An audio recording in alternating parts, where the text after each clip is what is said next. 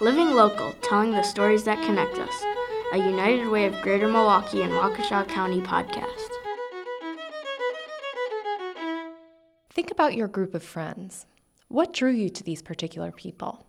Often, our friends are those we grew up around, went to school with, work with, or met through the pursuit of similar hobbies.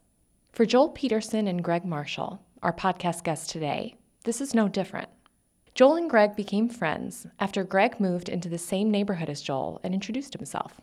They found they had so many things in common. Both are fathers of 4, musicians, and have studied theology.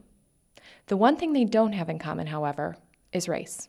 Joel is black, while Greg is white. In this 2-part episode, Joel and Greg talk frankly about the role that race has played in their lives and where and why their lives have diverged because of it. Joel speaks first. Hey, what's going on, Greg? So we are here today to discuss the topic of race, talk about our friendship, talk about the implications of our friendship, what that means to us, what that means to our family, what that means to our community. And so I don't know if we want to just kind of go ahead and start with how we met. Yeah, I remember shortly after we moved in to Sherman Park, my wife and I were really excited about some of the people we had met in the neighborhood, and we were not nervous about, but wondering what life would be like as the only white family on the block, and just wanting to do life and meet people. And I was in the mode of just go talk to everybody, go for walks and see somebody sitting on their front steps or walking by. I was just engaging with everybody. And then I look out across the street from our house, and there you are. I think you were mowing the grass or something, and I was like, I got to talk to this guy. And, what's going through my head at the time is like, man, he's going to think I'm a complete idiot, like coming over, introducing myself, like interrupting. This is going to be awkward, but he's my neighbor. He's going to know who I am. I'm just going to dig in. And it's like, when you meet somebody who becomes a lifelong friend, you have no idea in that moment that you're talking to somebody who you're going to be really close with. So you have all these, you just kind of start it. And I remember feeling right away, like, you got to be kidding me. Like how quickly we covered books that we were reading, right. Music that we liked. Like within 15 minutes, I think I knew more about you than, people that I've spent a lot more time with. And I think, I had friends before who were not white for, years. But there was something about, I'm starting my family.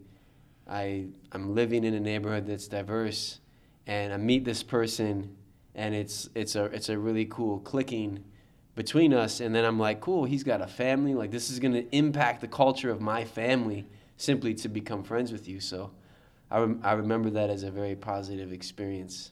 Do you remember that day, Joel? I definitely remember the day, and there was a bit of awkwardness to it, I agree, but I believe it was because of the lens that I was coming from. The person that lived in the house that you moved into became a good friend of mine. And so yeah, that's right. It was difficult seeing him leave, him and his family leave. And so his kids play with my kids, and it was just very neighborly how that was. And he was probably one of the very first people I met when I moved to Milwaukee, because he was next door. And so seeing him leave created a little bit of a void. And then, okay, here's someone else moving in. I had no idea who was moving in. He had told me that someone had bought the house, but he didn't disclose anything about you at all. He didn't say, it's this weird-looking white dude. Guy. No, not at all. And so he just said someone bought the house. And so, we wished them well. And then when we saw you moving in, it was a little bit of awkwardness there, because you were literally the only white guy on the street. And so it's like, okay. I was wondering if anybody noticed that. Yeah, we definitely noticed right away. And then when you came over, as you were walking, I saw you walking over, and the things in my head was like, okay, what is this about? What is this going to be about? And so I'm preparing myself for the unknown. I have no idea. And then when we started talking, like you said, buddy, do you need some new pots and pans? I'm selling some. Absolutely. We really connected, like you said, on so many different levels because of our likes and the things that we've done, the things that we've read, and it was amazing. I can even remember the conversation that I had with my wife afterwards. Like, man, I met our new neighbor, and I'm coming to her with all this excitement, and she's like, really? And she has I guess a hard time grasping our immediate connection, And so, but it wasn't until she met your wife. What do you think it took for us to go from acquaintances to being good friends? I think it was the trust that was able to be built because so much of our lives crossed. From you're a musician, I'm a musician. You were married young, I was married young. You had a family, I had a family. And you were studying religion, so was I. I was in school for the same thing. And so I think it was so much of our lives crossed paths that it seemed almost idiotic not to go deeper. I think what makes everyone else kind of not cross paths or become really good friends is that they don't have or they don't allow themselves the ability or the space or the opportunity for their lives to intersect. Mm-hmm. I think proximity plays a huge role in that. Yeah. Like the fact that we just lived across the street from each other, most of our hangout time was just spontaneous. Yep. And that's why when you think about the neighborhoods in Milwaukee and how many of them are pretty segregated, white people don't live over there, black people don't live over there, or Asian or Hispanic. It was just really awesome to see each other randomly, I think. Yeah. And I think that's what made a lot of that possible. It just seems like we would all be a lot better off if we were willing to actually spend time with each other and see each other as a rhythm. But I think what's fascinating about all of our similarities is how we ended up similar with such different backgrounds. Right.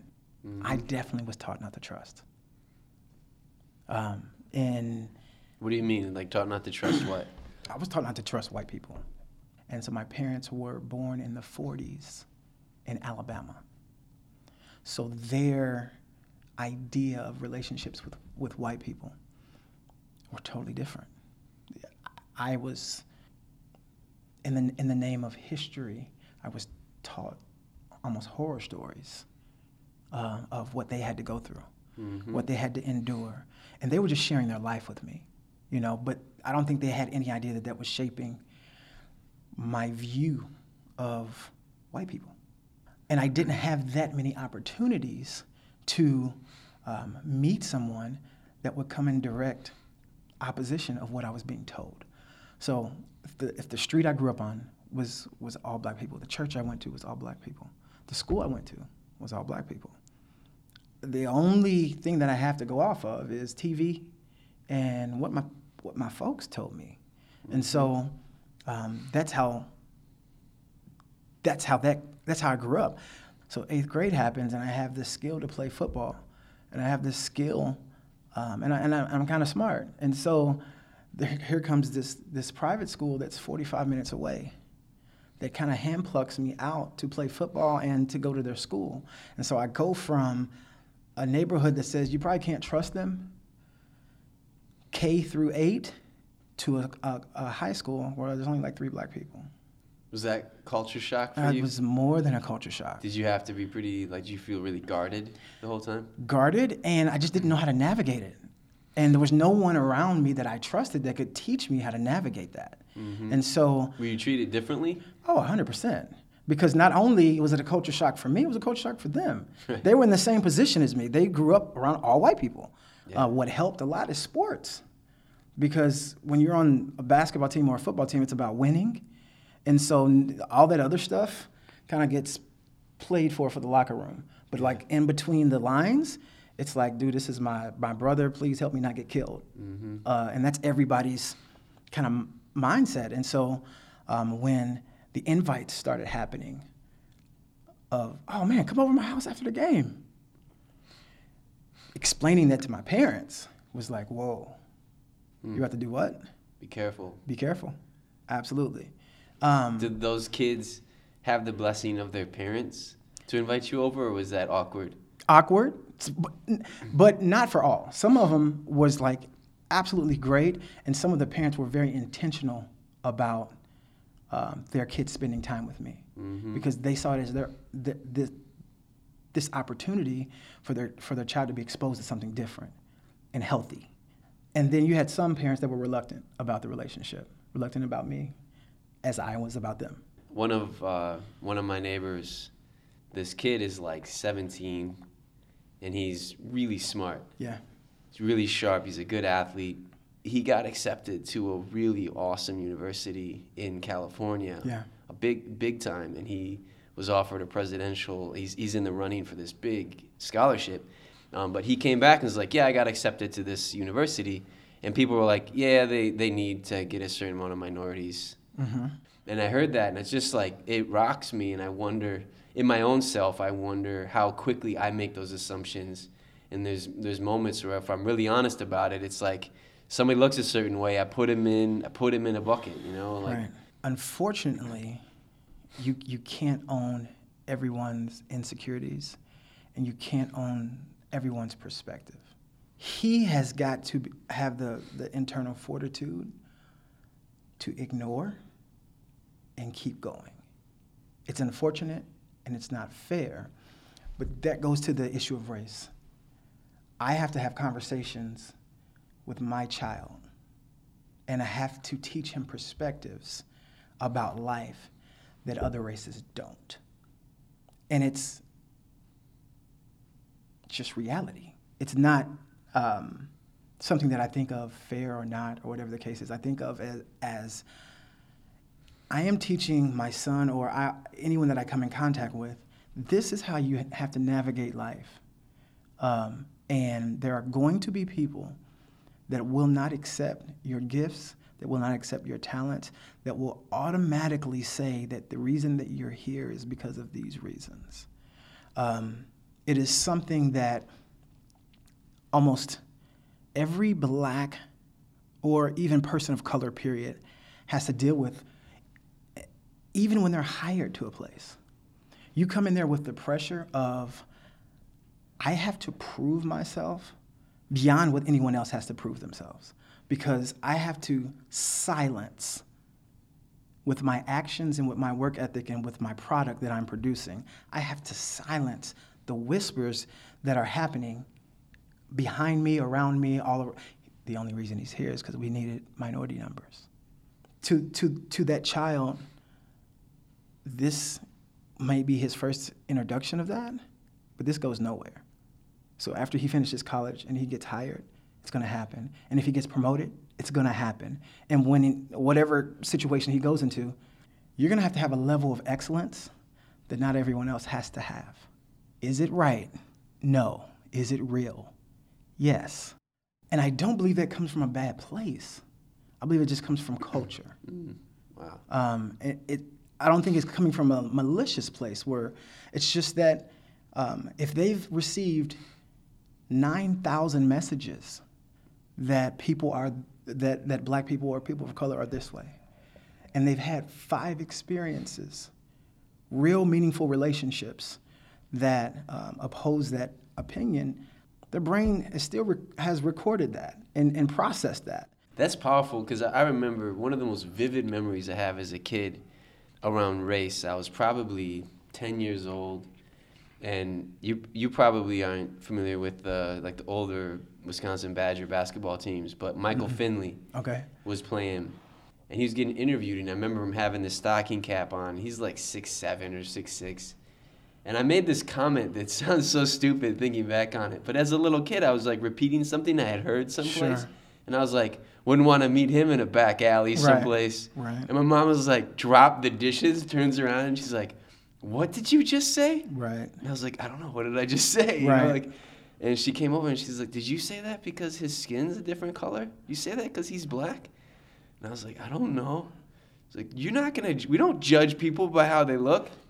And she gave me this lecture, and I remember she was like freaked out. Like her face looked freaked out. Like, why is my son talking like that? And then just thinking back on the paradox of that moment where like my family had a narrative that was like, race didn't really come up, you know? We were mostly a white community. My dad worked with a lot of people from different backgrounds. He never talked about it in a negative way or in any way. But still, even though I was in like a family that didn't really talk about it or talked positive about other races, I still had these underlying assumptions about if somebody looks that way, that means this. Right. If somebody looks this way, it means that. Just the power of media to tell that narrative. And then I remember, in my late teens, a lot of my group of friends was mostly African American or Hispanic. And I remember walking into stores and everybody else got followed and I didn't. And I remember asking, and at the time it was super ironic because I was the one who was a klepto. Like I would steal anything. And the friends that I was around were like the greatest influences I had in my life. And I remember just asking one guy, I was like, so was that bug you? Like what? Like, when the guy like follows you around the store and then they don't follow me, he's like, oh, I don't even notice that anymore. That's just a normal thing. And it's a discipline, I think, that as a white person, you kind of have to like override your natural system. Absolutely. To recategorize and give somebody a shot like every day, all day. That was Joel Peterson and Greg Marshall. To join the conversation about race in our community, or to learn more about United Way's Diversity Leadership Society, visit the blog accompanying this podcast on our website, unitedwaygmwc.org/podcast. Living Local is produced by myself, Katie Kuhn, Melissa Hannon, John Waldbauer, and Brian McCaig. A special thank you to Ethan and Maeve McCaig for providing the music and voice talent for our introduction.